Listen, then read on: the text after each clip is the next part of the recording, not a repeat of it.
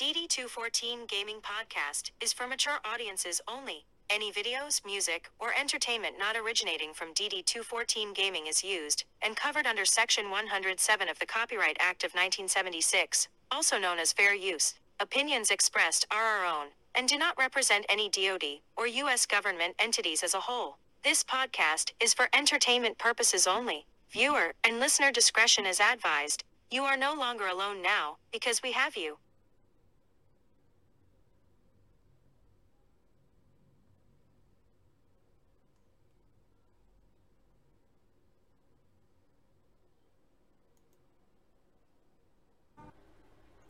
Fucking there we go. Well, pilgrims, it's been another 168. So sit on down, load up your corncob pipe, crack a beer. Let's chew on some fucking trail dust together for a couple minutes. How about it? All right.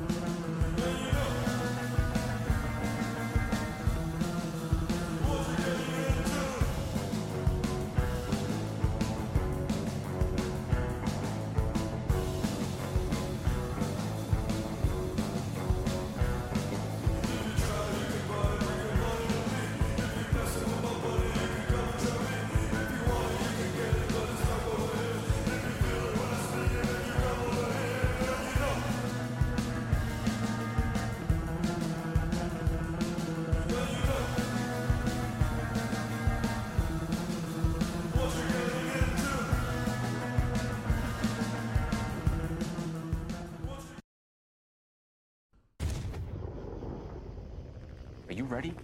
What are we doing? We're gonna run for our lives.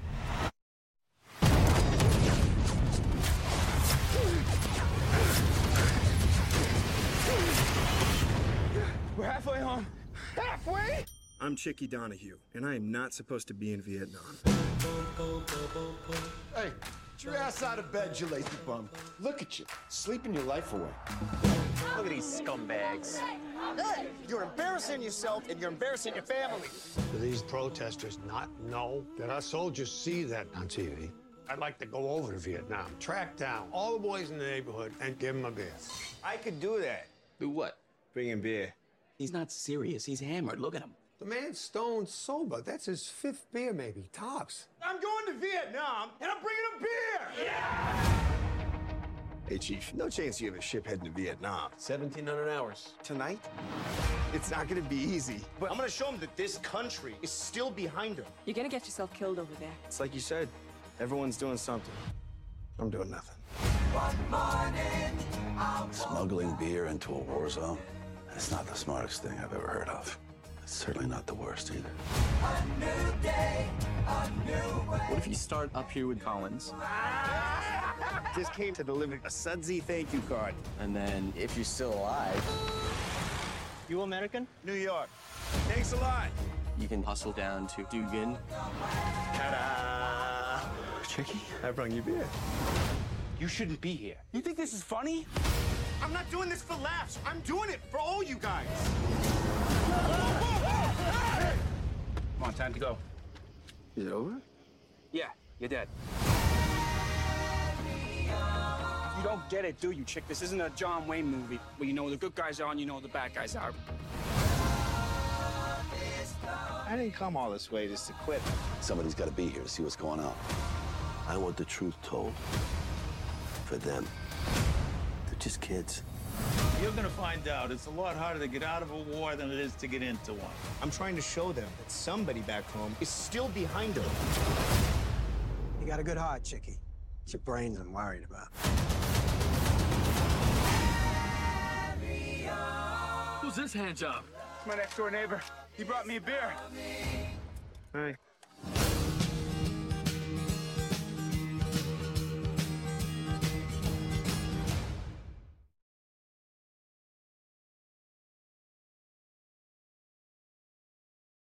Good morning and welcome to another formation, DD214 Gaming, another Sunday morning. And today we're here with the one and only Jedi Master Squid, Joe Squillini. The war movie is a time-honored tradition. The first. Shut up.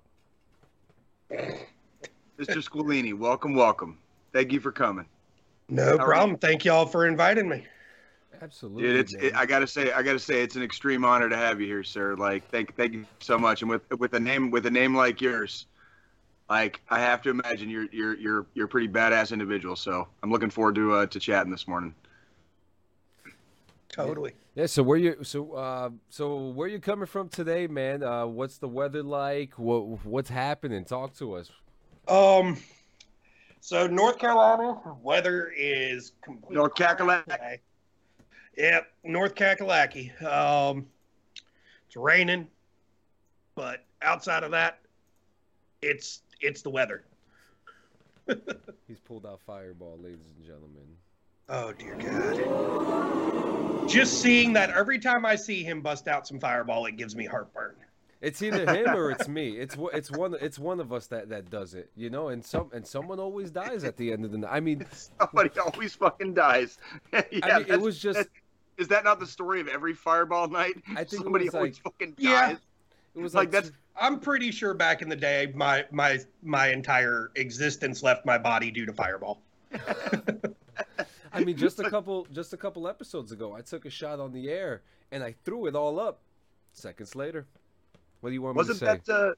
Wasn't that like a thing in Game of Thrones where like it wasn't like a good fucking wedding if like 3 people didn't fucking die? You know what I mean? Like that's like every Fireball night, right? Like that's like literally every Fireball night. Like oh man. So before we get into the nitty gritty, I need to talk Jay, okay, so you got me into Westworld. Okay. Have you seen it? Yep, Joe? We're all caught up. Yeah. Oh, what about I you? I have yet to even start Westworld. I keep hearing it talked about on the podcast. Just haven't had the time. I would absolutely set aside time for it. So like, don't watch it until you have time because it does like wait. I can't wait to hear what John's gonna say right now. Yeah. So so first 2 seasons, you don't see like just the curiosity of what fucking year is it? What kind of world are we living in? How advanced is technology at this point? And you don't see any of that the first 2 seasons.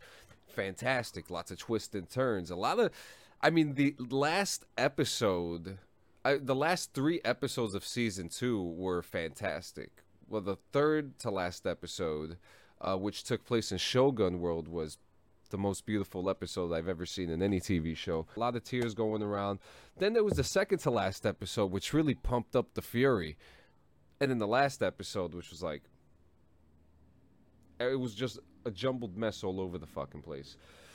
But I've noticed that show kind of does kind of like teeter-totter over like when you actually like know what the fuck is going on and when you don't. And that kind of like, it reduces like my level of give a fuck, you know? So like that's a lot of times in those episodes, I swear to God, like I'll start fucking just like flipping open my phone and just being like, you know what, YOLO for a little bit until they get like back on track somewhere, because it's like I can't keep fucking 500 storylines together in my head. Yeah, so now we have like 5 of the same character all over the place. We got we're in the year 2050 something, and I mean they're saying it's 2050 something, but everything is flying around. So I highly doubt it could be. Yeah, it could be 1990. It could be 1999, and we could be in the Matrix. Who the fuck knows? You know what I mean? Like, but I'm also hearing some high things about season 4, so we're gonna see. Squillini, what are you drinking?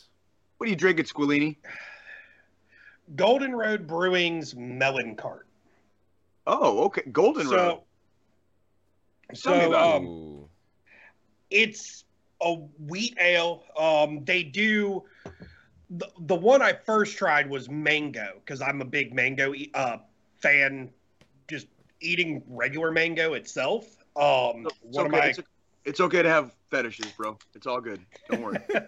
One of my coworkers actually told me about the mango cart, and I found a variety pack where it's their mango, melon, and then guava. The guava tastes like complete ass. Okay. Okay. It's not a good flavor whatsoever. I apologize. Where's this brewery from? Like, where's that particular brewery from? Just out of curiosity. Los Angeles. Okay. So you got that Cali beer. Got that Cali beer going. So okay. It's but I mean it's a good beer. It's a wheat ale with a little bit of those fruity notes. So Yes, it's not super heavy. I think these are only like 4.0 by volume. But so it's like it's a good sipping beer. It's a good sipping beer and a good summer beer as far as I'm concerned, because it's got those nice fruity, refreshing flavor to it, and it's not super heavy, so you can take a 12-pack to the pool and sit there for the whole day, drink all of them in an hour, and not be completely plastered. Right. I like that. I love how casual fucking veterans are about our fucking alcoholism.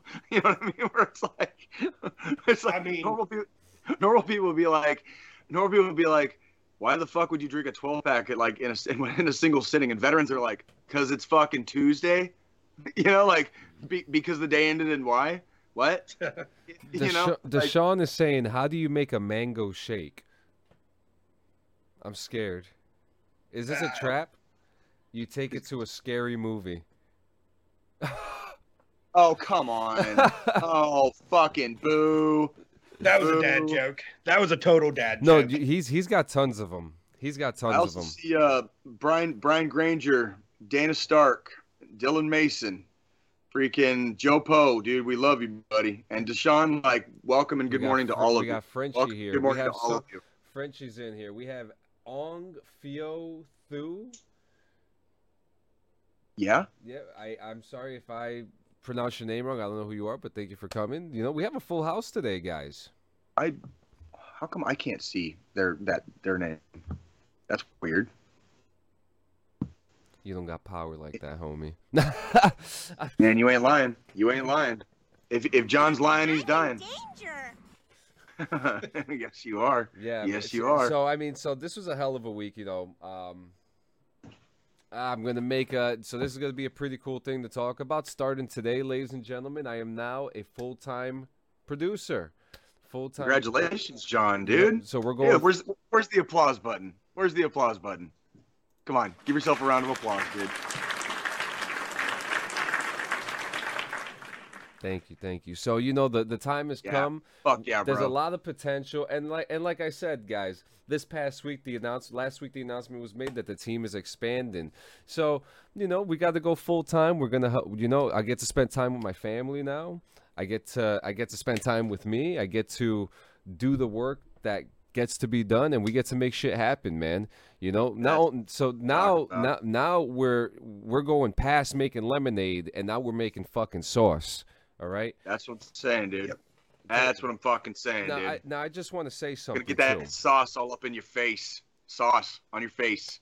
All over your face. Now, I just want to say a couple things, too, and, you know, this is going to be pretty interesting. So, you know, this is kind of a weird transition, you know, because as you guys know, I've been pretty open about this. I've worked in retail for the last 2 years without skipping a beat, you know, and consistently being able to do the podcast at the same time. And, you know, it was always busy. It was always kind of interesting. But, you know, I heard Jay say a couple times when he started working for the company that he works for that there's always another side. There's always another side to it. Once you get that DD214 blanket, you know, yeah, you got to do you got to build a little foundation after that. But when the time comes, it's time to be a champion. And yesterday, I heard a quote from a man named Phil Brooks. And if you don't know who Phil Brooks is, go Google him. He's alive. He, you know, whatever. And he said, everybody wants to be the champion until there's champ shit to do. Yeah. All right. That's right.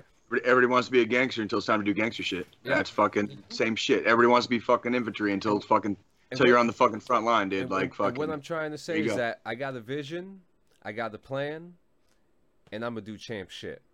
So, dude, fucking cheers to that, John. Cheers to fucking that, dude. That's a fucking winning. That's a winning goddamn attitude. Sounds like fucking John woke up and knows where his fucking dick is today, and I fucking like that attitude. Yeah, I fucking like that attitude. The time has come. You know what I mean? I have a dream, It's time to follow it, man. It's Fucking time to A, bro. follow it. It's time to get shit done. You know? Man. It's about and you know, and we're gonna have fun with that. And you know, and that's my 168. It's time, baby. It's time. So what do we got? Are you doing you want to do your week? Let's. I was gonna say let's talk to our guests for a moment, and then we'll get into my bullshit here after a while. But I really would like to hear from Squillini, because I think we got a lot to talk about. Can you, Mr. Squillini, can you introduce yourself and then give us a little bit of a background on yourself, and then just kind of tell us what you do, please. Oh yeah. So Joe Squillini, I'm or Jedi Master Squid if you find me on Twitch, YouTube, TikTok, all those socials and stuff. Badass name, by the way. I was MP for 7 years. Okay. And then from there, I went into the IT industry, kind of worked my way up from just doing service desk, help desk work, answering phones, doing that stuff, to being a system admin. While I was in the service, between deployments and full-time service, got my master's degree in computer engineering. Yeah. While you were in, you did that? While I was in. So, good for you, dude. I would love to. Yeah.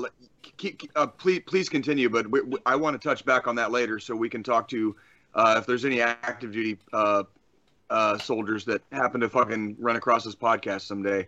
I want to hear about that part, but please continue. Go ahead. So when I was going through high school, they started up a program in North Carolina called Middle College, where you got your high school diploma and your associate's degree at the same time. So when I joined, I went in as an E4, as a spec, because I already had my associate's degree. I think Makes that's sense. changed now to where you have to have a bachelor's degree to get E4 right off the bat. I want to say it was similar to that when I joined. I want to say it was, but I apologize. What years were you in service? I apologize. So 06 through 14. Okay, yeah. So you were ahead of me, and you got out around the middle area of my career. So okay, that makes what sense. stations? Fort Bragg. Good for you. Were you airborne? I was. I was actually one of the. I was actually one of the last groups going through airborne training where they selected MPs to do airborne school. Fuck I was yeah. gonna say I have not. I've met a lot of very individual specific people in the Army with very, very specific duty titles or positions. I have not met a single airborne MP until today, sir. So I salute you. Airborne all the way. Airborne all the way. Because at the time, MPs at Fort Bragg were in airborne divisions. Right. Now they've changed that to where MPs are the only ones on Fort Bragg that are not airborne qualified. Legs, dirty legs. So I grew up at Fort Bragg. My dad. I'm not airborne, so you actually have one up on me. I'm a leg. I'm a dirty leg. Just letting you know. Like, I just know how you guys talk shit. Listen, I was an MP. I was the guy everybody loved to hate. So even though I was allowed to jump out of airplanes, I was also the guy that would pull you over because you were going 2 miles per hour over the speed limit on base. Right. And that's just because military regulations are a lot stricter than freaking civilian regulations. If I was a city cop, I'd have never pulled anybody over for doing 2 miles over. Of course, that's ridiculous. Of course. Tell me about the rivalry with the engineers, because I hold a prior before I was infantry. I hold a prior MOS as a 91 Lima, and it's very interesting that like I spent the first almost 5 years of my career on Fort Leonard Wood, including basic and AIT. So I got to see firsthand this rivalry between goddamn engineers and MPs, and I want to hear. Tell me about that. Tell me how much you hate engineers, and tell me how much engineers hate you. So my apologies. I was on the engineer side when I was in. Honestly, anybody that's from like the 06 and up period did their basic and AIT that was an engineer or MP at Fort Lost in the Woods. During the height of Iraq and Afghanistan. Yep. And because of that, that's really what formed the rivalry, because the MP training companies were rivaling with the engineer training companies. And in my opinion, it is what it is. Like, everybody has their job to do. I'm not going to be, obviously as veterans, we're hard on each other anyways, even when we're in, whether your job's a cook or, well, cooks are the only ones we're not hard on because we don't want them to kill us with their food. Cooks and supplier are literally the only two we don't pick on, because if we need fresh gear or we want good food, we need them in our pockets. Don't forget your mechanics. Don't forget your mechanics. Mechanics too. Yeah. Because we don't want our vehicles to blow up on us while we're driving through the desert. But the engineers, it's more of a love-hate relationship with them and MPs, because even in a combat zone, when the engineers are in there building bridges and stuff, who do you think's pulling security for them? The MPs. Right. Or at least during your time. During my time. Now yeah. I think they're using infantry. Grunts. They're using the infantry to do it's that. Infantry. But during my time, it was always MPs and engineers were always partnered together when we were overseas. I was lucky enough when I was deployed to actually be with Cav Scouts. Where did you get to go? So I did 2 tours in Iraq and 1 in Afghanistan. Jesus Christ, Willie, you're a fucking 3-timer, huh? I volunteered for 2. The first deployment was right when I got to my first duty station. The unit was getting ready to deploy, and that was all there was to it. The other 2 was I was that high speed, fresh out of everything guy when I was in, so it was just like, hey, sign me up, chief. Put me in, coach, kind of thing, because I didn't have anything better to do with my time, and I'd rather have been over there fighting for the cause than stuck back stateside. You sound like me. I fucking love it. So you had mentioned earlier that you came from a military family as well. So when signing up and going into boot camp and everything like that, so were you already like mentally prepared for some of the action that was about to come your way? So yes and no at the same time. Growing up in a military family, of course, I knew everything to a certain degree. Growing up in a military family, I also, my dad made sure me and my brother were in Boy Scouts. Then in middle school, my dad enrolled me and my brother into a program called the Young Marines. Then my high school had JROTC, which I was a big part of. Cool. So I adopted the military lifestyle early on. My brother didn't want anything to do with it. Can't say I blame him either. And I don't blame him, but at the same time, I feel like for me, it did me good because I'm a lot more mature as an adult now. And even, a year in, than I would have been if I did the normal route that most kids do when they get out of high school, go straight to college, do the college thing, and then make a career from there. How old were you when you joined? I was right at my 17th birthday. Holy shit. Holy shit. Good for you. I didn't join until I was 29, and I know exactly what you're talking about. I know exactly what you're talking about. So being in a military family, my dad gave me 2 choices. Obviously, he wanted me to better myself and have some kind of career planned out if things with the military didn't pan out. Because when 9/11 happened, I knew I was going in.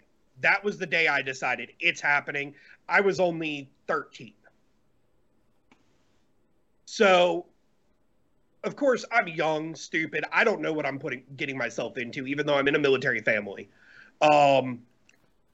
Decide I'm joining. My dad wanted me to go to college more than he did want me to enlist, but then he talked me out of going to college after I worked my ass off to get accepted into West Point. Fuck yeah. And like a dumbass listening to my dad, I turned down a West Point scholarship to enlist into the fucking United States Army as a military police officer.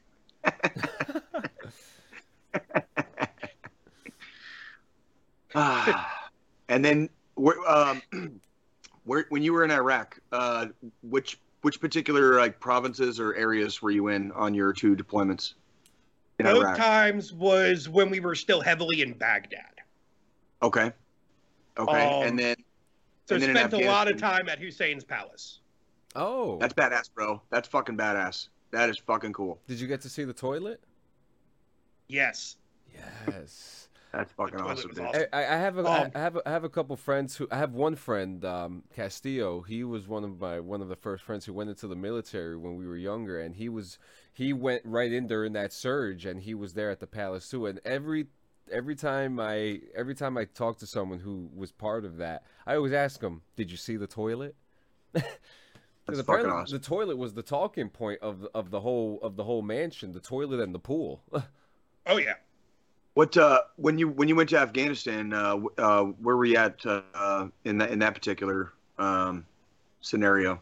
So there it was more Kandahar province. Okay. That yeah, like CAF basically. Yep. I spent an entire deployment on CAF, so don't feel bad about that, brother. Don't feel bad about that. That was when so that deployment was actually my contract was up. I switched from active to reserve. Worst decision of my fucking life. I hated it. Right? The only way to get away from reserve was volunteer to go with my battalion, my reserve battalion, to Afghanistan. Oh shit. To get back into that active lifestyle. I like your mentality. I really like. I gotta say, Squillini, I'm kind of impressed with your mentality, dude. You're in it to win it, like straight up. Yeah, that's really you going fucking dick on hard, dude. What else are you gonna do? I could actually you went full hua, but you were still able to maintain a level of yourself with that, you know? Because sometimes you go full hua and you lose yourself, you know. But it looks like you still have all your pieces put together. Yeah, I wouldn't say I have all my pieces. I was like, Jesus, John, like, don't put him on the spot, dude. Like, Jesus, like, we're all still healing, bro. We're all still healing. Okay. But I mean, I did that voluntarily due to the fact that after 2 months in the reserves, I learned how fucked up the reserves was. The amount of, or the lack of structure in the weekend warrior aspect of the army, right, is ridiculous. And that's when I deployed with 1st Cav. So MP, jump wings, Stetson, and Spurs. You got gold Spurs too, right? You got gold Spurs because you can deployed, right? Because I did a full deployment with a Cav unit. Good for you, bro. I'm authorized to wear the Stetson and Spurs in uniform with jump wings as an MP. Good for you, bro. Like, that is I seriously, my hat is off to you, Joe Squillini, dude. Like, that's you had a very storied career, it sounds, and it sounds like you were on a very similar glide path, like myself, actually, where it didn't start off. You're talking completely humble origins, right? And it just goes into the fucking stratosphere because you just said yes. And sometimes you just gotta fucking say yes. You know what I mean? Exactly. I get it. No, seriously, man. I fucking get it. Like, it's like looking in a fucking mirror. Fucking tell us again about the getting your fucking masters while you're fucking in. I want to hear about getting.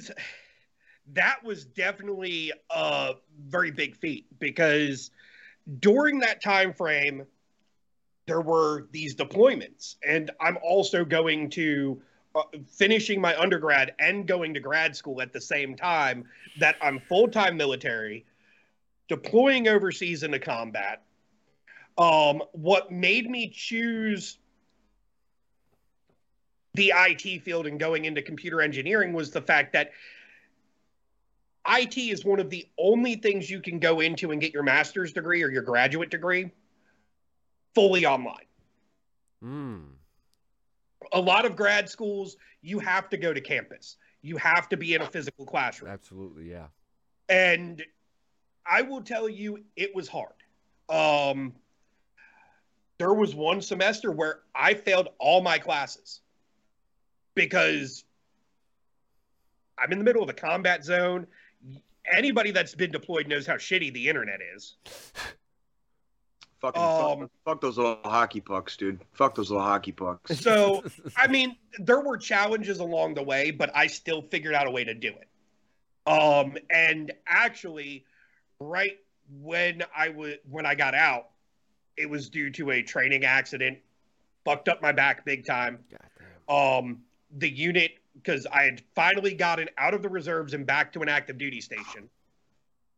That unit was getting ready to deploy. I was going on that deployment. It would have been my 4th time overseas because I just seemed to have that kind of luck where whatever unit I got stationed with, they were going on a fucking deployment. Yep. There you go. There it is. Yep. Training accident fucked up my back and my knee to the point where I had to get medically separated. If that didn't happen, when that unit got back, I was slated to go to OCS. Oh, shit. God damn, dude. Did you, I'm not trying to put you on the spot at all, but I remember the day I signed my fucking deck statement. Did you shed any tears when you knew, like the day you realized you were going to have to get out? It was a bittersweet day. Yeah. Because even though it was 7 years that I was in, 3 deployments. So out of 7 years, I spent 3 years, if not a little bit over, in a combat zone. I was just going to ask, how many combat stripes do you have? Is it 6? Do you have 6? Yeah. Good for you, dude. Goddamn, dude. John, like, let's get the fucking applause going, like a massive round of applause. I mean, I served. I got the better one. I had more combat stripes than my first sergeant at my last duty station. Cheers. Dude, my heroes were always the guys that fucking like. Yeah. Honestly, man, you know, dude, I'm telling you, like it's like when you start stacking stripes, dude, it gets to be like not only it's an addiction. Yeah, it's not. I was gonna say it's not only a point of pride. It's like fucking like, whenever I put on my fucking dress blues, whenever I put them on, or the fucking pickle suit back in the day, I want you to fucking see. I want you to fucking see. I got fucking 5, and I'm like, super proud of myself, right? You got 6. You know, you and me both, Squillini. I know for a fact you and me both have seen dudes with like fucking 8, 10. Shit like going up to their fucking elbow, bro. Like, yeah, but those guys were all the guys that were in for 20, 30 years. Did like, bro, like just like, and they had the same fucking luck. They just happened to be in the right place, right time, where like all they did was fucking deploy. And I fucking get it. I fucking get it, bro. You know, like, Squillini, because I gotta say, I didn't expect this. You've definitely shown your dick, bro. Because my dad was, look at it. Look at how hard and fucking veiny and throbby it is. Like, my dad was, 30 years in when he retired out of the service. No combat stripes. He went in during Vietnam. 0 combat. Exactly. Like dude, seriously. Like, and it's just, it puts your dick on hard, dude. It puts your fucking dick on hard, dude. 7 fucking years and 6. Like, You literally spent almost half your fucking military career deployed. Mm-hmm. That is fucking phenomenal, sir. Like, holy shit. If that training accident didn't happen, it would have been at that point that I spent half of the 8 years I would have been in at that point in a combat zone. Right. That's fucking beautiful. That is just fucking beautiful. Absolutely gorgeous. Jesus Christ, Squillini. Speaking of which, your name. So, from the moment that you came in, and I know you and John kind of know each other, semi, sort of. Is that how did you guys? This is actually the first time me and him are actually having a conversation, like a full-on conversation. Okay. You guys met online? Did you guys meet online? We've spoken on the DD214 Discord. Okay. Wolfpack. Woo woo.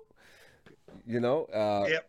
We spoke more through there. I got to learn a little more about him there. Learned a lot more throughout the couple weeks that Squillini, Jason Gassis, and Dylan Mason, they're pretty much our goof troop. They're the goof troop of DD214 Gaming. That's fucking badass. That is fucking We bad. all knew each other. I found out DD214 Gaming when Jason Gasses was on here last year. Okay. Because when he was going to be on the podcast, he, you know, told the group. I think that's when we all kind of tuned in, including Dylan. That is the exact thing I encourage with our group. We are extremely decentralized, if that makes sense. So yes, there's administrators. Yes, there's fucking moderators. But after that, it's literally like it is up to the community. Like, and we leave it entirely in the community's hands. And we are entirely veteran. We're absolutely veteran centric, but we are not veteran only. You can be a fucking family member, a friend, a fucking supporter, a fucking tag chaser. I don't give a fuck. You know, plug your shit. Plug your shit. That's what we're for. We are literally a group for the explicit reason to plug your shit as a fucking veteran or a veteran supporter, right? Like that's like literally what we exist for. And we do this podcast specifically for that reason too. Like it's just to fucking put it out there. It's like, hey, how about you do your shit? How about you go be the fucking star?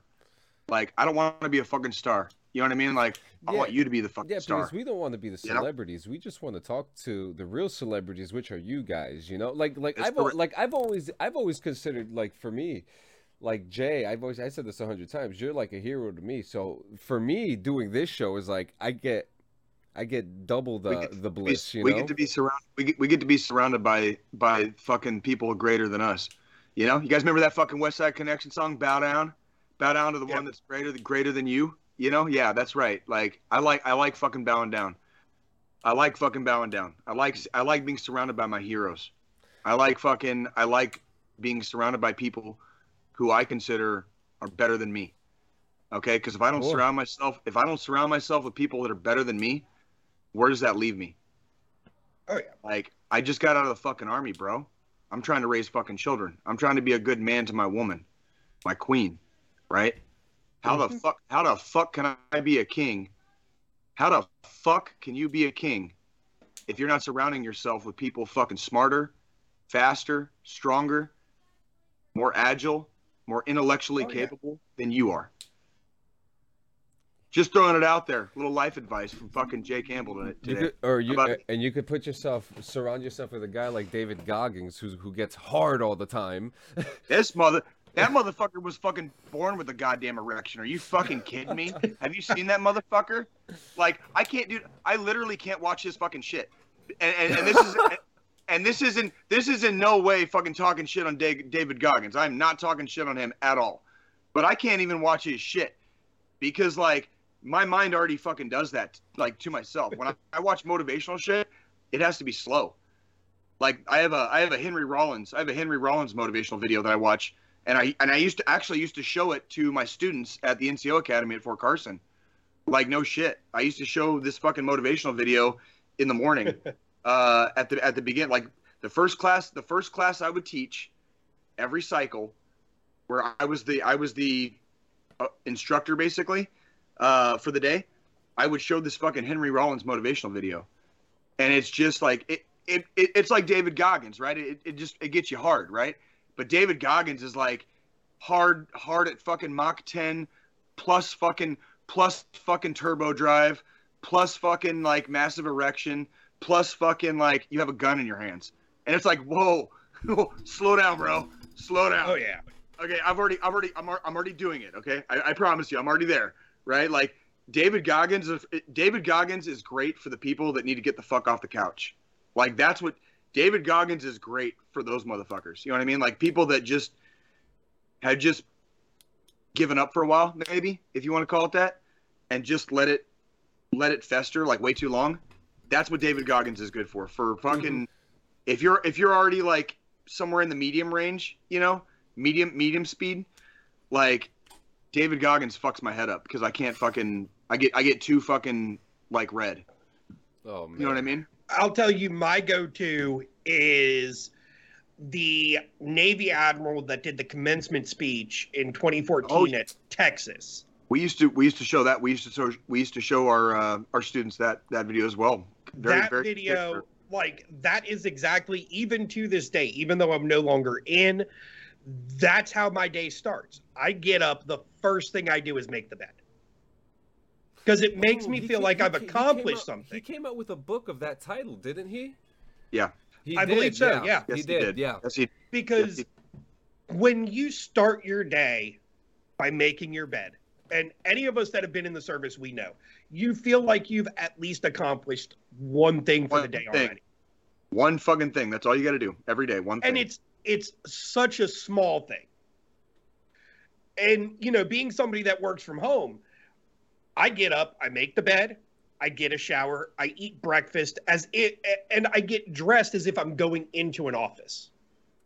Like as if I have to physically go somewhere and leave the house. Put yourself in that world. Because it puts me in that mindset that, okay, now I'm got to work. I like that. I like that a lot, to be honest with you, because like it's a mental thing. It's like a mental switch. Yep. You know, you put Midnight Moss says that's why I don't make my bed. And Squilini, I want you to know, like, I totally get where you're coming from, but like I'm actually in the same boat as Midnight Moss. That's exactly why I don't make my bed. I force myself, because the small little victories that I get every day, I make them something other than making my bed. You know, like I force myself to do more. You know what I mean? Like, well, my bed's so made.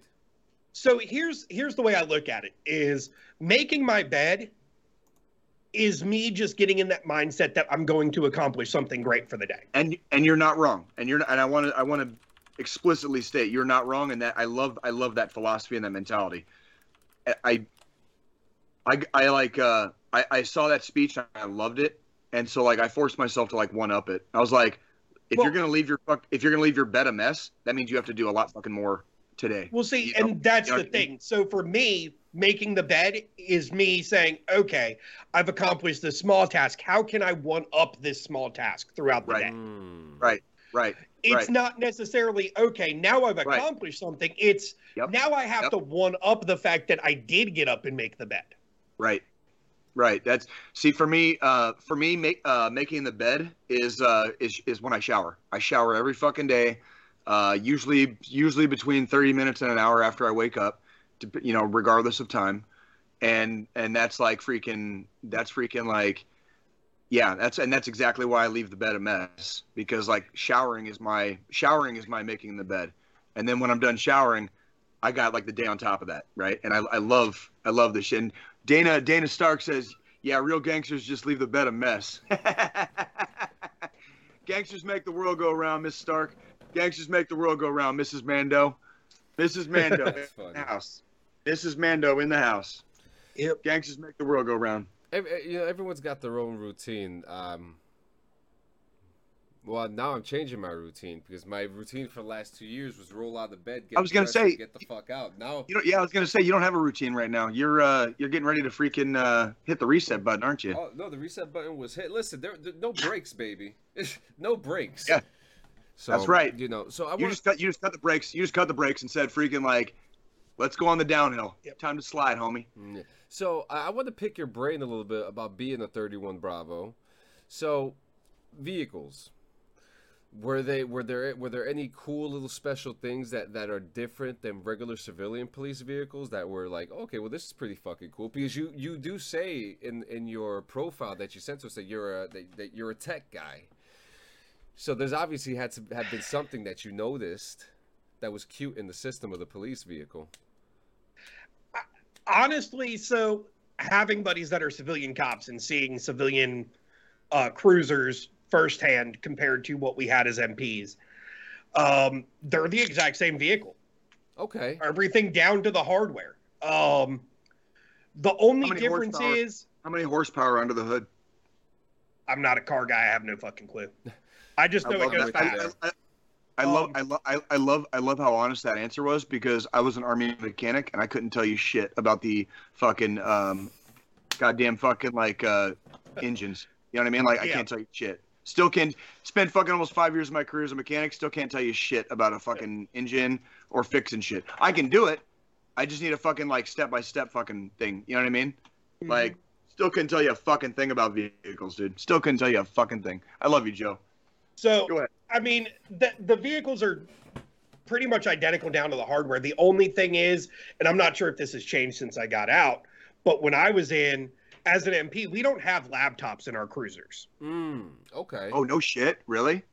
We did everything by hand, from writing the tickets out to I think that might have changed. I think that filing might have reports. changed. I'm sure that's changed. I think they still write. They still write shit out, but I think they have laptops in there now. I want to say they do. Like, well, the amount of time spent handwriting out a report or having to take notes and then go back to the station and file the report via the PCs in the station, right, is ridiculous. So I'm pretty sure they've by now adapted to the times and added that in there. Because the reason civilian police cruisers have the laptops is, A, calls come through to 911 dispatch. The way dispatch does it is they hand them out through the computer system. They'll still do the radio system and radio, hey, if there's any available units in this area, we've got this type of call. Please let us know if you're going to respond. And then they'll say, you know, their unit number and we're going to respond. And then they'll accept the call through their computer. And then when they get done with the call, they type out the report in the cruiser before they even go to the next call or start moving. Oh, shit. Where what I was having to do as an MP was hand notes, carry a, you know, notepad in my pocket. Excuse me. Write everything down. Try to remember everything by the end of my shift. Go back to the station 30 minutes before shift is over, and then be stuck at the station for 2 hours after my shift ended, typing up my reports from all the incidents throughout the day. And then you don't get home to your lady until like fucking like, you know, 19 fucking 2000. And then you got to go fucking pretty much straight to bed after you eat a fucking cold plate. You know what I mean? And fuck, yeah. And then turn around and be back up at 0400. Oh, and by the way, you're going to fucking Afghanistan next year, right? Like, this is why I have 2 divorces under my belt, ladies and gentlemen. Like, Squilini, I've got 3. My hat is so fucking off to you, bro. My hat is so fucking off to you. Like, seriously, dude. Seriously. I've got 3 divorces and 3 baby mamas, so I fully understand that. Them deployments, they screw you up. Oh man. Let me tell you, dude. Let me tell you. Luckily, my divorces had nothing to do. Well, no, one divorce had to do with a Dear John situation. The other one was just shit not working out. It happens to the best of us. It happens to the best of us. It happens to the best of us. Squilini, you're the man. But the worst part is that John was one of the soldiers that reported to me.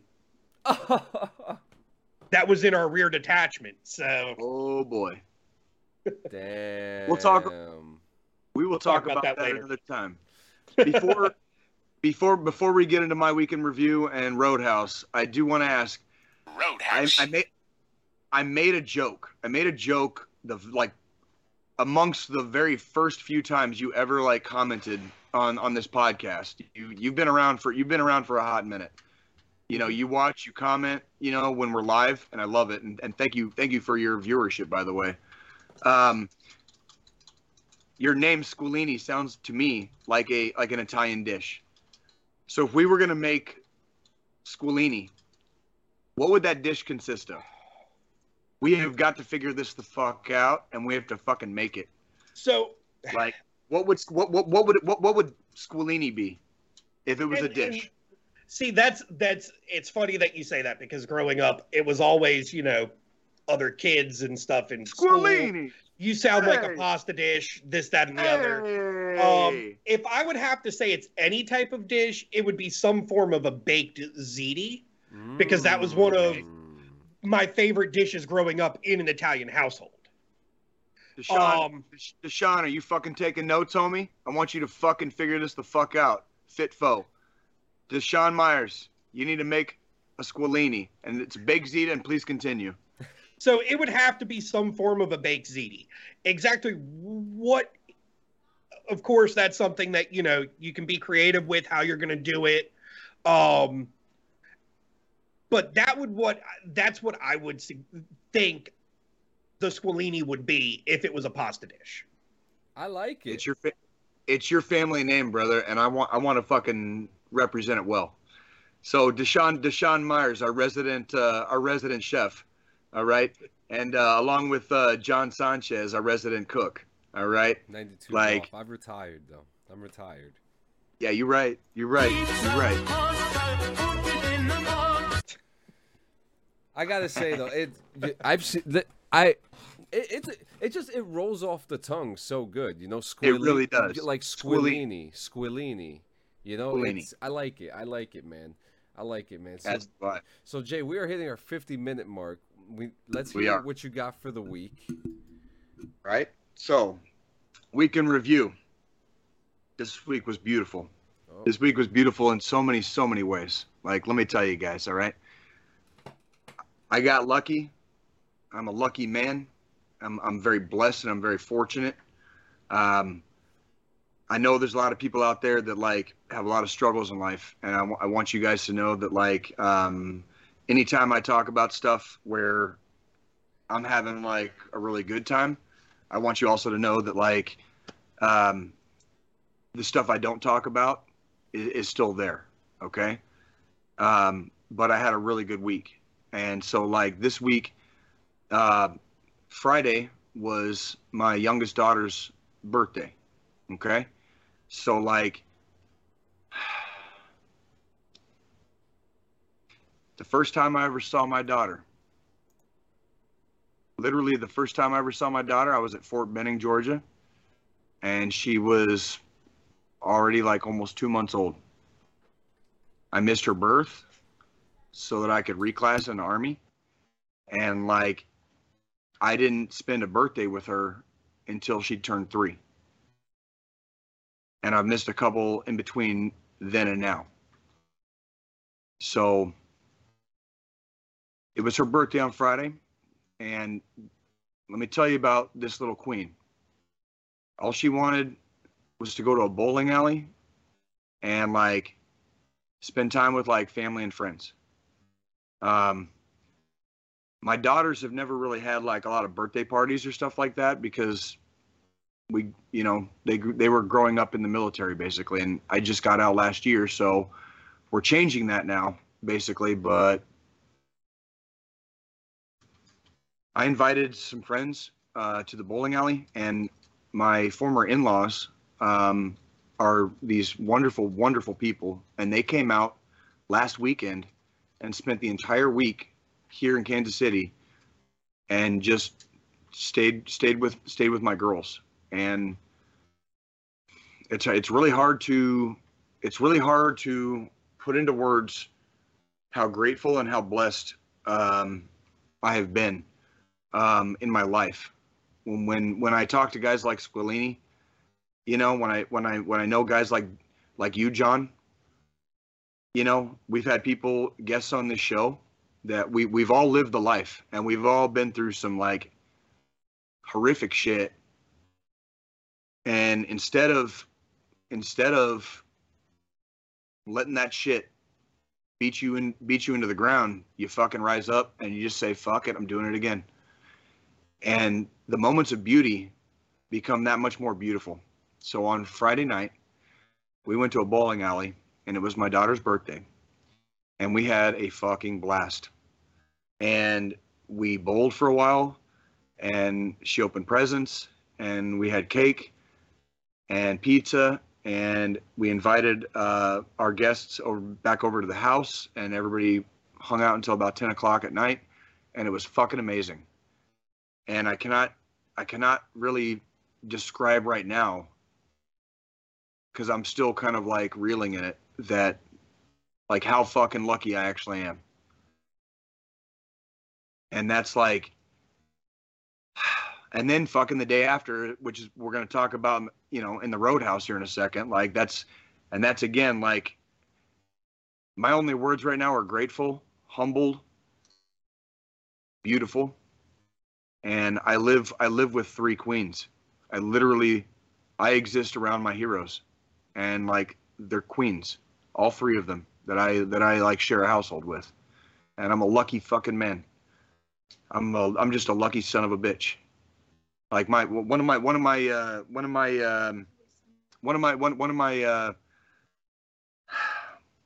taglines for my life is from you know, that Misfits song when Danzig was still fucking lead singer. It's like, I ain't no goddamn son of a bitch.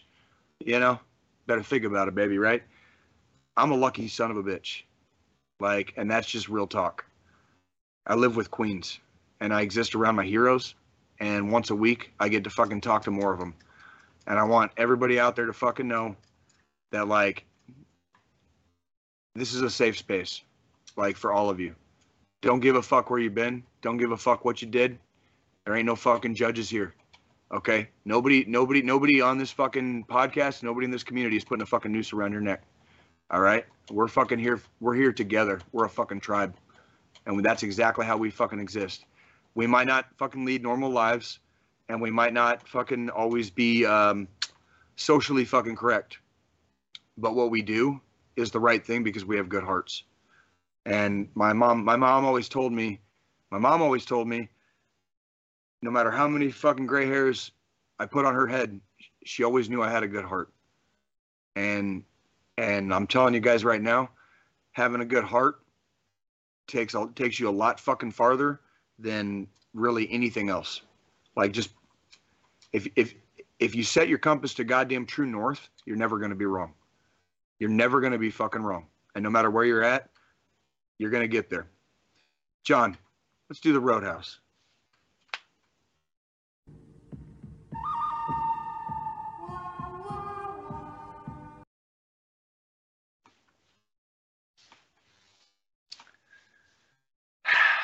Howdy, pilgrims. Been another 168. It's time for Jay's Roadhouse. Hope y'all had a good week. I've had a good one too. So let's sit down. Let's chew on some freaking trail dust. Crack open a beer. Open that bottle of whiskey sitting right by your side. Light up your smoke. Kick back and relax. It's time to ride. All right. So, after a beautiful fucking birthday, Friday, for my daughter, yesterday, on Saturday, literally yesterday, my goddess, my beautiful girlfriend, Nikki, got tickets from her job to a Chiefs preseason game. Now, it's kind of hard to describe how close we actually fucking were. John, if you get a chance, I think I sent you something over Messenger yesterday. There's a picture. When you get a chance, I want you to pull that picture up if you can real quick. We were in row 4, section 119 at Arrowhead on the fucking literal 50-yard line. Like, if I drew a straight line from my dick to the fucking field, it went down the 50. Like, we were on the 50. We were in the middle seats in row 4. You know what I'm saying? And it was fucking badass. Now, granted, it was a preseason game. Okay? It's garbage time football. Garbage time football. You know, they're letting the rookies freaking take shots, dude. Like, freaking. And you know what? Beautiful. It was good football. It was a fun time. We had an amazing, immaculate time. The picture that John is showing right now, I took that from my phone, and that's how close we were, literally. I zoomed in a little bit, so like the little kid with the red hat right there at the bottom, that kid was in the first row, so I was 3 rows behind that kid. But if you can imagine being in that kind of proximity, fucking close. Like, we can, I could yell, and the players would hear us, right? And Arrowhead is a different experience altogether. When you go to a football game at Arrowhead, when you go to a football game at Arrowhead, it's just different.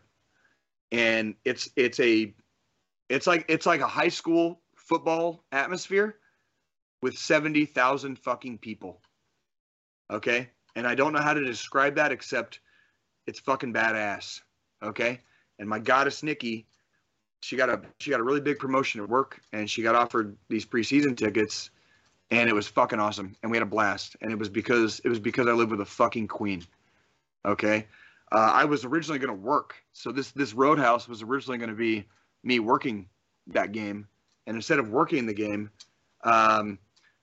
I fucking I got to sit in row 4 on the 50-yard line on the Chiefs fucking side. And that's fucking really cool because I live with a fucking queen. Next week, tune in because next week I'm going to be working the Chiefs game on Thursday night. We have a Thursday night game, and it's going to be our final preseason game. So tune in next week. I am going to be doing security on Thursday at Arrowhead Stadium. So tune in next week to hear my Roadhouse about how bad I get my ass kicked fucking doing security fucking at our last preseason game, yeah? So that was the Roadhouse, John. Fucking, here we go. Fucking, what do we got for news? What do we got for news, baby? Well, before we get to the news, I still got a couple more questions to ask.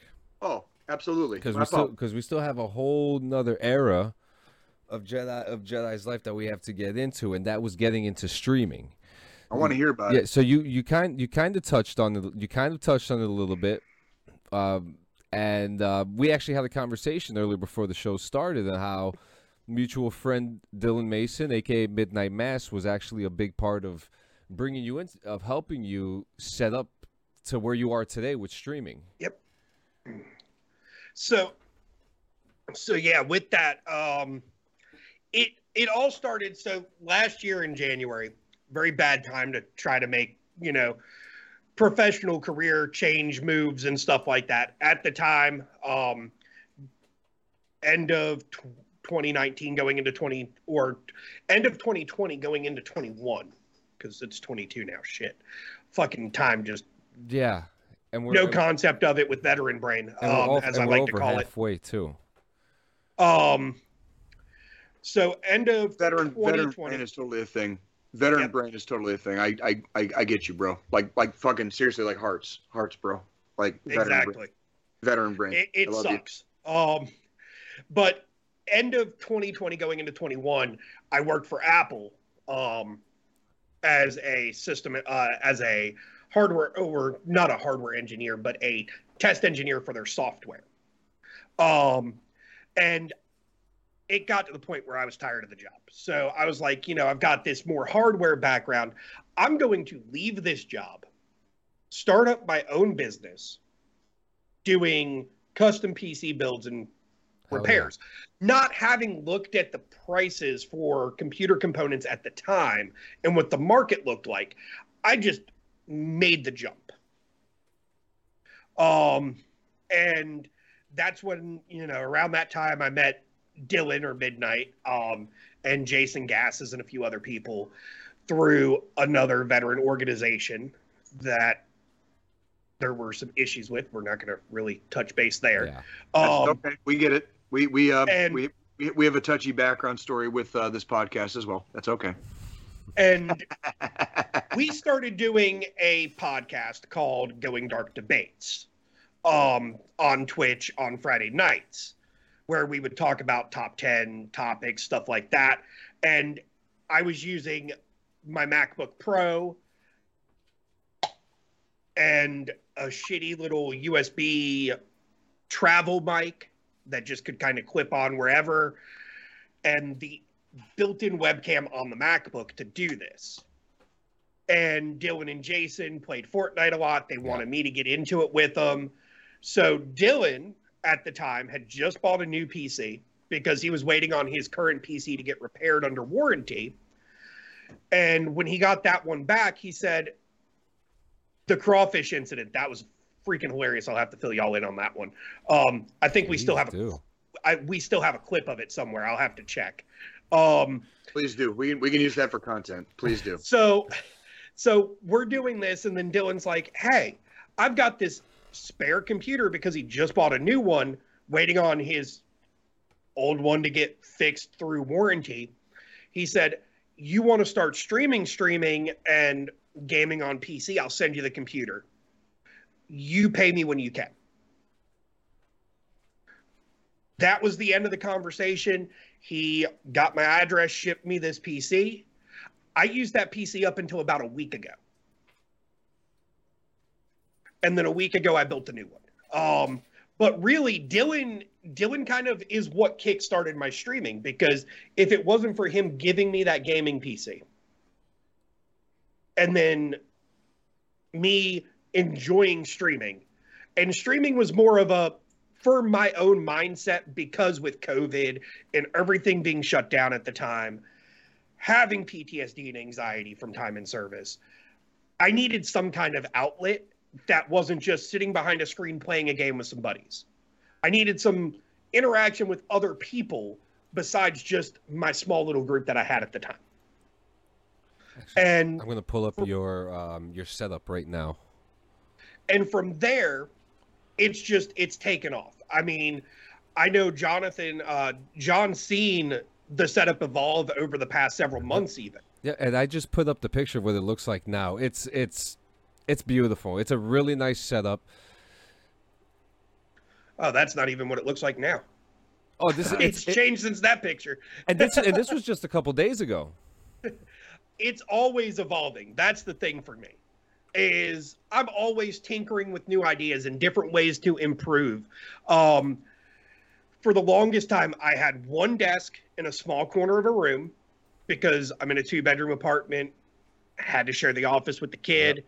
Now I was able to take an entire room and dedicate it to my office. I had one desk that both my work computer and my gaming and streaming setup were connected through, and a bunch of switches to just move my mouse and keyboard from one PC to the next without having to unplug stuff. So that way it was convenient. Now I've got 2 desks. But it's streaming for me has been helpful mentally. And I enjoy it. I enjoy entertaining other people. Man after my own heart. How about that? You're pretty much describing like the fucking genesis of like this podcast. So like that's really cool. Like my girlfriend doesn't fully understand it. she's still at the you've spent this much money on this, yet you've only made this much in return type of situation. And it's like, I understand that. However, it's something not about I enjoy to do. Yeah, it's not about that. For me, it's not about the money. Yes, it's nice getting a paycheck every once in a while. Like I was telling John earlier, I went my entire first year of streaming, I saw nothing.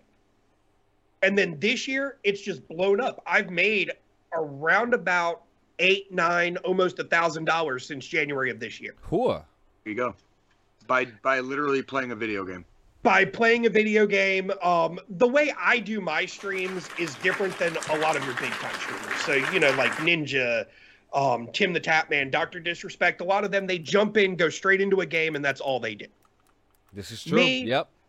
I start off, and I always dedicate the first hour to just chatting and interacting with my audience and getting to know who's there. And, you know, listening to some good tunes. I've got a whole playlist of DMCA free music that actually has lyrics, and it's more rock and heavier kind of. That's the key. That is a key, a big key too, is it not? And for me, it works because it keeps people engaged versus me just booting into a game and just now I'm playing a game and, you know, chatting with the audience while I'm playing. But I've been doing it for, I mean, a little over a year and a half. This past April was my 1 year affiliated where I could actually earn income from it. Fuck yeah. I do have that mindset because I always set that mindset of I'm going to do great in whatever I do. And my mindset is not the end of this year because I've had some hiccups where I've had to take weeks off from streaming and stuff, but 2023 is going to be the year that I finally hit it to the point where I can go full-time doing it not have to worry about working for somebody else and living paycheck to paycheck. I love it, man. So what's next? Is there, so I see you have your merch because I see you're wearing your shirt right now, which by the way, I love the logo. Who did the logo? So that's actually, this logo is getting redesigned. Okay, fantastic. You're hearing it first. I'll fill you in on that offline. Yeah. Just because I'm not one to talk bad about people of course in front of other people. Nor should you. Like manners are free. Manners exactly. are free. And you are correct. That's a conversation we can definitely have offline. Good for you, sir. Good for you. Cheers. Cheers to that fucking mentality right there, sir. Like seriously, like that's. I mean, you are. I don't want to. You are a man after my own heart. God damn it. The person that did my logo, he owns his own business. So, and more power to him. Yeah. We have our own personal issues. That's personal. Squilini, you have nothing to explain to us here. And you know what? You are a gentleman and a scholar, sir. Like that is the exact perfect fucking response to that. Yep. So the logo's getting redesigned. I wouldn't call it a rebrand because I'm gonna stay Jedi Master Squid. I've been using the moniker of Jedi Master Squid since high school on the Xbox 360. Oh, hell yeah. So you practically own it. Where you graduate, boy? 06. Oh shit. I graduated the year I joined the Army. There you go. So it's already so the name has been stuck in you the whole time. So what was the idea of the name? Because it is a very unique name. Well, he was in high school when the prequels came out. And he was probably in middle school when the fucking first prequel came out, right? Daddy, chill. So it was combining my nickname in JROTC in high school, which was Squid, with one of my favorite science fiction series, the science fiction realms of all time. Huge Star Wars fan. I'm just as big of a Star Trek fan as I am a Star Wars fan. Okay. Same. Probably one of the very few that isn't one that's on the Star Wars side trying to fight Trekkies. I'm in the middle, like everybody. They're both good series. Let's calm down. Yeah. So it was me combining my love for the Star Wars universe with my nickname. I like that, man, and it fits. And it's pretty cool, man. Because I started off with my moniker was Ellipsis 2 Delta, and then I changed it to Wind Talker, and I think I'm coming into a new era, the Clean Sanchez era. But it's still, but it's cool. Gamer tags. I've always thought that gamer tags it's who you are. You know what I mean? And if you were able to get that gamer tag, that specific gamer tag before like anybody else has it, then you're good to go. You are known as that person. The only reason on Steam my gamer tag is slightly different than everywhere else is because I had a Steam account under Jedi Master Squid years ago that I no longer have access to the email it's linked to.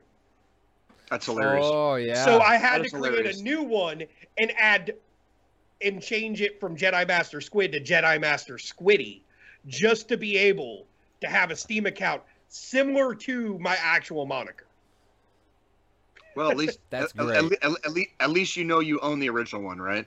Even though you don't have access to it, right? Yep. And it's actually funny too because it's an original name, so you can imagine that in socials it's not taken. So it was very easy to find you when I was doing the promotion, tagging you in the promotion. I was just like, well, there he is, So it makes it easier for business inquiries. It makes it easier for people to find you, and yeah, man. Exactly, and that's the thing. When I started streaming, I played with the thought of changing it up. And then I got to thinking, when I do get big enough to where I want to start doing brand deals and promotions and sponsored streams and stuff like that, from a business standpoint, keeping Jedi Master Squid is the best option there is, because there is no other Jedi Master Squid. That's right. I'm the one and only. There's never gonna be, dude. There's never gonna be. Unless somebody becomes a hater and starts making fake accounts, but it's gonna be all some kind of alternate translation of it. Yeah. Because I own it on Twitter. I own it on Facebook. I own it on Instagram. I own it on Twitch. I own it on Trovo, which is a newer streaming platform. Yes. Haven't streamed there yet because I just haven't taken the time to make the jump and start like even doing one day over there. Especially if you're still established on Twitch too. That's a harder transition. Exactly. So, you know, I own that moniker. I own it on Steam, on Epic, on Xbox, on PlayStation, on Nintendo. Every platform that has some kind of online presence, Jedi Master Squid is what it is. For Fuck me. yeah. And it would have taken way more time to create new accounts on everything, claim the brand, and do all that. I'm currently in the process of working on actually setting up Jedi Master Squid as a LLC. What? So that way it's a legal, I own it. Granted, I love again, nobody's going to be able to take the moniker on any platform at this point because I already have it on every platform. Yep. But from a legal standpoint, and now that I'm earning that income to where I have to file it as a 1099 on my taxes, I want to LLC it to further secure the spot. Absolutely. I think it's so cool too because back in the day, 15, 20 years ago, we didn't have Twitters, we didn't have the Instagrams, we didn't have all this stuff. So we had, you know, for Poor Man's Trademark, I'm sure you're familiar with what that is. With Poor Man's Trademark, you would have to mail these likenesses and these copyrights to yourself without any type of technology, and it's almost like these social medias now are that poor man's copyright now. Exactly. It's pretty cool. Because I know all about the poor man's copyright because growing up, my mom, she wrote books. Oh, sweet. Children's books and some adult books. She had her PhD in metaphysics. Sounds like a smart lady. Metaphysics. Jesus fucking Christ, bro. You are descended from good stock. Good so, you know, USDA, growing up, USDA grade A prime beef right there. Every time she would make edits to any of her books or anything, instead of spending the money to properly copyright it, she did the poor man's copyright. Drop the, you know, draft into a brown envelope, mail it to herself. Boom. And for those of us that do some kind of content creation, our poor man's copyright is social media. Yeah. Right. Is by being the first person to grab that name on any platform. And if someone more richer than you gets that name, they could buy it off of you. So works both ways, kind of. So it really does. Somebody fucking drop me 10 million right now. You can have it. Fucking give me $10 million right now. Oh, it's going to take a lot to buy Jedi Master Squid off of me because I'm so engulfed in the brand. You are Jedi Master Squid. Exactly. It's kind of like if Ninja did a rebrand. It would be weird not to call him Ninja. So it would be weird not to call you Jedi Master Squid. Are you guys saying you wouldn't take like an exorbitant amount of money? Oh no, I mean if Joe Blow investor walked up to me tomorrow and said, "Hey, here's $20 million. I want to buy Jedi Master Squid off of you." Okay. I'm selling it. Yeah, there you go. I'll rebrand under my legal name at that point. I don't care. Yeah. There you go. There you go. You gonna offer me $20 million for the brand? I'm not gonna argue with that. Where's the paperwork? Yeah. That's a smart man right there. Man after my own heart. And he's honest, ladies and gentlemen. Watch this guy's fucking stream. John, we got news, dude? Yep, we got three news bits before we get to the end here. Our first one, we're gonna start off with good. Well, two are good news. The third one's kind of bad and good at the same time. But record pay increase is coming for disabled veterans and military retirees in 2023. Guys, remember, all our news comes from military.com. Military retirees and veterans receiving disability pay from the Department of Veterans Affairs are likely to see record monthly check increases for the second year running thanks to the pace of inflation, according to new estimates. The increase would be the highest veterans and seniors have seen since 1981 at an 11.2% increase. Okay, So for 2023, that means military retirees will see an average increase of more than $240 in their monthly retirement checks. Veterans receiving disability compensation from the VA also would see their monthly disability payments increase, with their average monthly amount going up more than $150. So keep this in mind, guys. You know, I'm a 70%er, okay? So that means next year I'm going to have another $150 in my check, and that's great because I'll be able to buy some more food, buy some more clothes, live the life that, you know, I'm supposed to live. Take care of them beautiful freaking kids and your beautiful wife, right? Yeah, that's absolutely right. You know, and we are here, man, you know. So guys, I also want to stress out to you, please go out there, and if you are not receiving your VA benefits, go out there and sign up yesterday. Life-changing, you know, go for it. In next news, British soldiers in Afghanistan counter-attacked a Taliban ambush with a bayonet charge.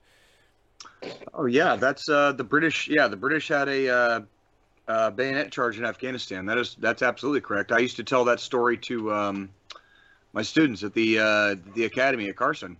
Why don't you, John, go ahead? Why don't you read what you got from the clip there? All right. So Corporal Sean Jones was leading a patrol of members of 1st Battalion, the Princess of Wales Royal Regiment, through Karakan, a village in Afghanistan's Helmand province, in 2011. Their mission was to draw out a team of Taliban insurgents who were responsible for building and placing improvised explosive devices. For those who don't know what those are IEDs. You've heard the term before. As the unit moved into an open field, they crossed the ditch on their way back to a checkpoint. As Jones emerged from the ditch, the Taliban sprang their trap. When the shooting started, he threw himself to the ground. The British soldiers were caught in a kill zone with fire coming from 3 directions. They took cover in the nearby ditch, but the Taliban fighters drew closer as they returned fire. We had to react quickly, Jones said in a statement from the United Kingdom's Ministry of Defense. There was something different about this. It was obviously a well-planned ambush, and they overwhelmed us with fire from 3 points initially. To throw the ambush off balance, the British soldiers fired a rocket at one of the enemy positions. Jones then ordered 3 of his soldiers to fix bayonets. The 4 went over the top of the ditch as the troops still in the ditch with their platoon commander provided suppressive fire.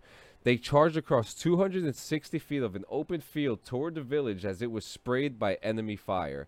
The charge caught the Taliban fighters off guard, and one of the enemy positions began to fall back, and the others were still firing the British troops remaining in the ditch. Jones launched a second assault on another enemy-held position. What started as a carefully planned ambush turned into a decisive rout for the Taliban, and the rest of the platoon was soon able to join Jones' detachment. For this audacious bayonet charge, Jones received the Military Cross, the UK's 3rd highest award for gallantry in combat, from Prince Charles. According to his Military Cross citation, the British troops in Karakan were under heavy fire for 29 minutes. Hell of a fucking story. In my opinion, that medal should be upgraded to Great Britain's fucking highest award. Do we know that kind of tenacity under fire? And anybody that's crazy enough to get their entire group to making a call, when you make a call like that. So going back to what we were talking about earlier, I went to basic training at Fort Leonard Wood. I joined a lot late, even though I'm a little bit older than Jedi Master Squid here.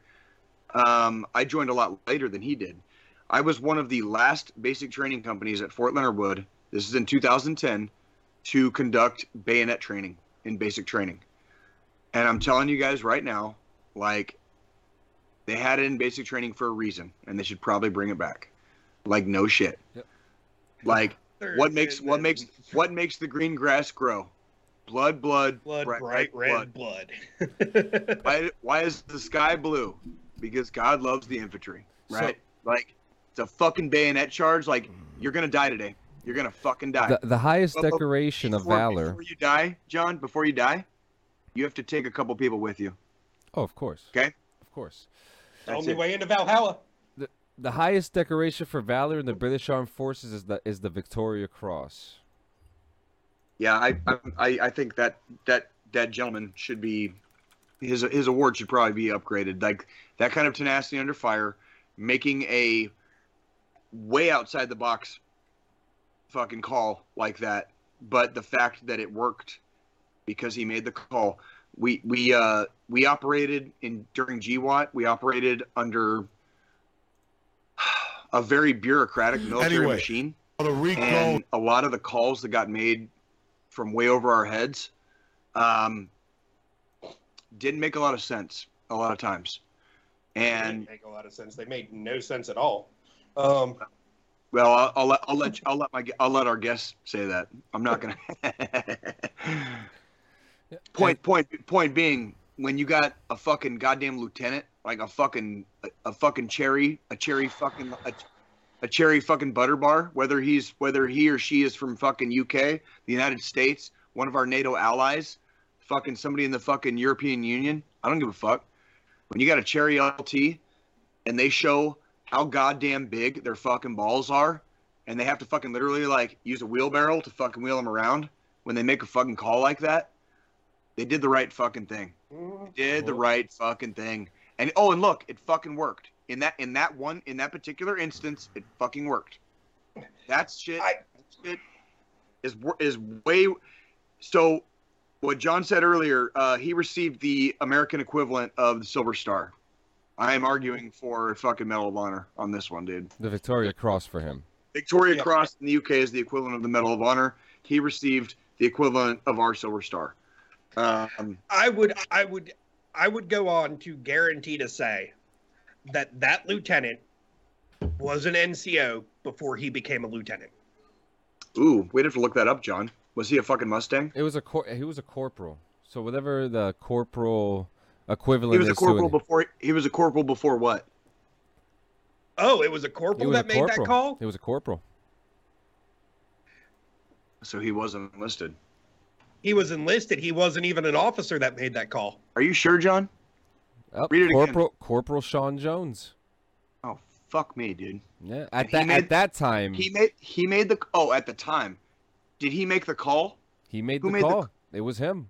Corporal Sean Jones. He launched both attacks. Leave it to a corporal to do some shit like that, though. Holy fucking shit, dude. Yep. Yeah. Yep.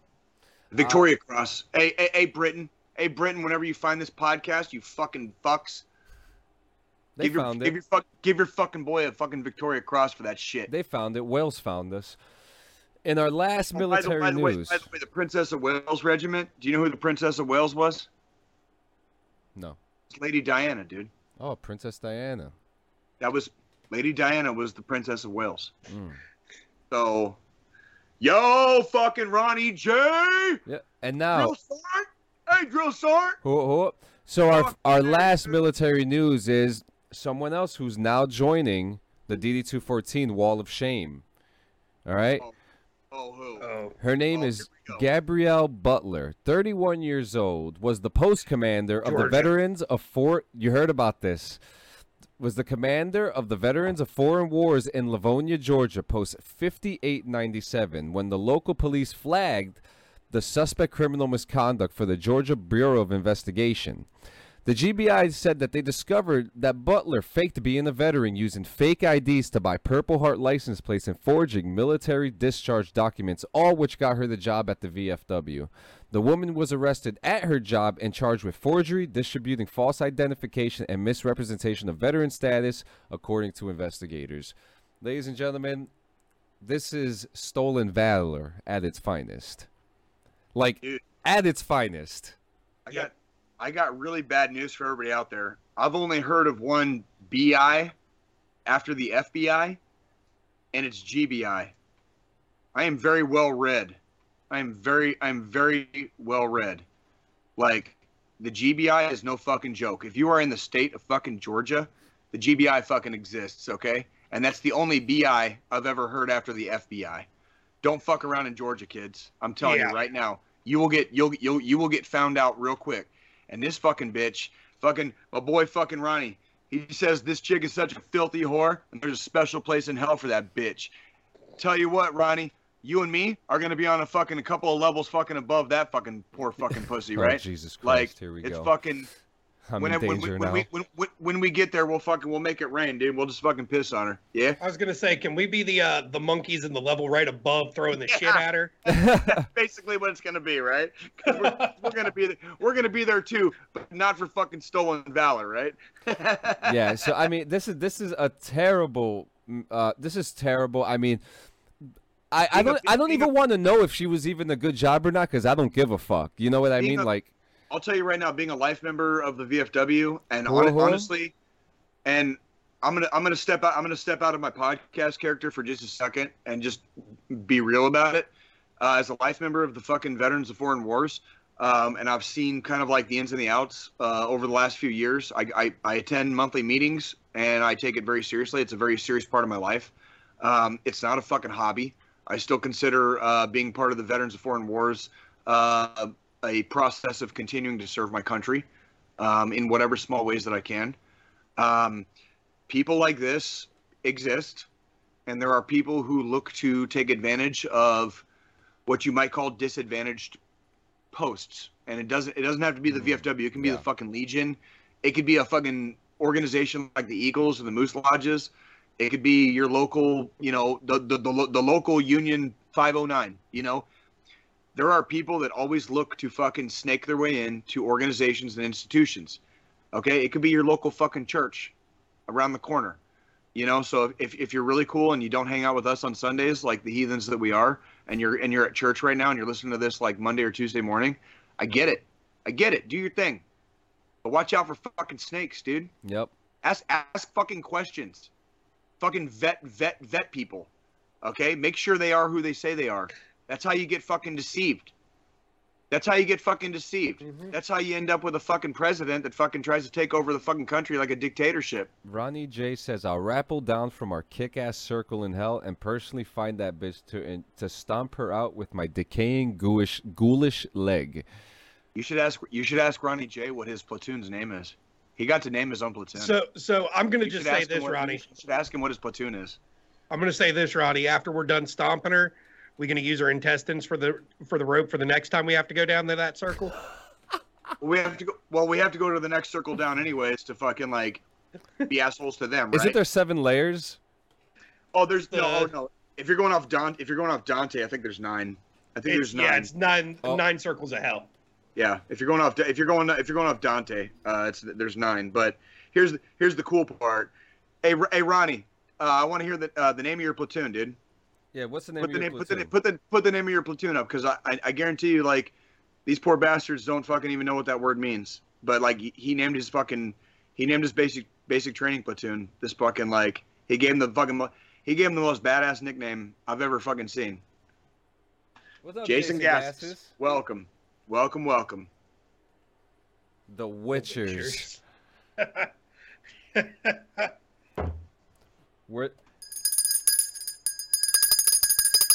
The Witchers. Well, ladies and gentlemen, we're coming up to the end of our show. Joe Scolini, Jedi Master Squid. Final thoughts, and where can we find you? So, I mean, final thoughts. I just, I don't really have many. It's been a great time with you guys, talking about all the shit we've experienced, or at least, what I experienced during my time in, from military all the way through to where I'm at now. And as far as where I can be found, I live stream Monday, Tuesday, Thursdays, and Fridays on Twitch at Jedi Master Squid. And on Wednesdays, I stream for another veteran organization, cool. Basement Game Works. Cool. I'm actually the lead for their stream team. Nice. And then currently working on and trying to get the YouTube side started up and videos posted over there, which is also Jedi Master Squid. Actually, all my socials, Facebook, Twitter, Instagram, YouTube, TikTok, Twitch, Trovo, Jedi Master Squid is the way you can find me. Because it's a brand. It's a lifestyle. It's not... Being the Jedi Master Squid is a lifestyle. It's not a choice. I love it. Being a fucking soldier is a fucking lifestyle. Being a fucking gangster is a fucking lifestyle. Jedi Master Squid sounds to me like you're fucking both. How about that? Hey, do you have an OnlyFans? Joe Poe's asking if you have. There's been moments financially I have thought about either OnlyFans or Foot Finder or whatever the fuck that thing is. Hey man, hey, $20 is $20, bro. Like, just fucking just tell me what you need me to do. Revenants. That was the one. Revenants. John, look up the fucking definition of revenant. Fucking there it is, Ronnie. Isn't Revenant the movie where Leo DiCaprio got mauled by a bear? Mauled by a bear. Revenants. Can you guys imagine being in a platoon where your name is the Revenants? A person who has returned. Oh yeah. Well, from what though? Well, ladies and gentlemen, thank you so much for coming. Make sure you tune in next week we have Jeremy Strobridge next week. On September 4th, we have Axe Jackson. September 11th, we're doing a special 9/11 episode. There we go. Guest, we are still deciding if we're going to have a guest or not. And on September 18th, we are having active duty NCO and streamer Crazy Ace TV. So we are lined up for the next couple weeks. Joe Squilini, Jedi Master Squid. This should have happened sooner, and we got to do this a couple more times, 100 more times again. Thank you so much for coming. The final thought, guys, you know what it is. We don't bullshit here, all right? We don't fucking bullshit here. We let you guys know every single week, okay? If you're feeling alone, if you're feeling down, if you're feeling like you have that cloud over your fucking head, guys, call us, call a friend, and if you don't want to call us or a friend or even talk to the stranger that's walking down sipping on that coffee, it's fine. Dial 988. Dial 1-800-273-8255. That's 1-800-273-TALK, guys. There's someone always sitting there waiting to listen to your story, waiting to be there for you today. This is, we can't stress it enough. 22 a day, that is still the number that we're going for. 22 is way too much, guys. Joe, much love. We appreciate it, man. Good luck to everything that you got going on. Jay, as always, keep being an arrowhead. As always, I'm a lucky son of a bitch, dude. But I ain't no goddamn son of a bitch, yeah. So right before the music comes on, you're gonna hear a little something to pump you guys up for the fucking day.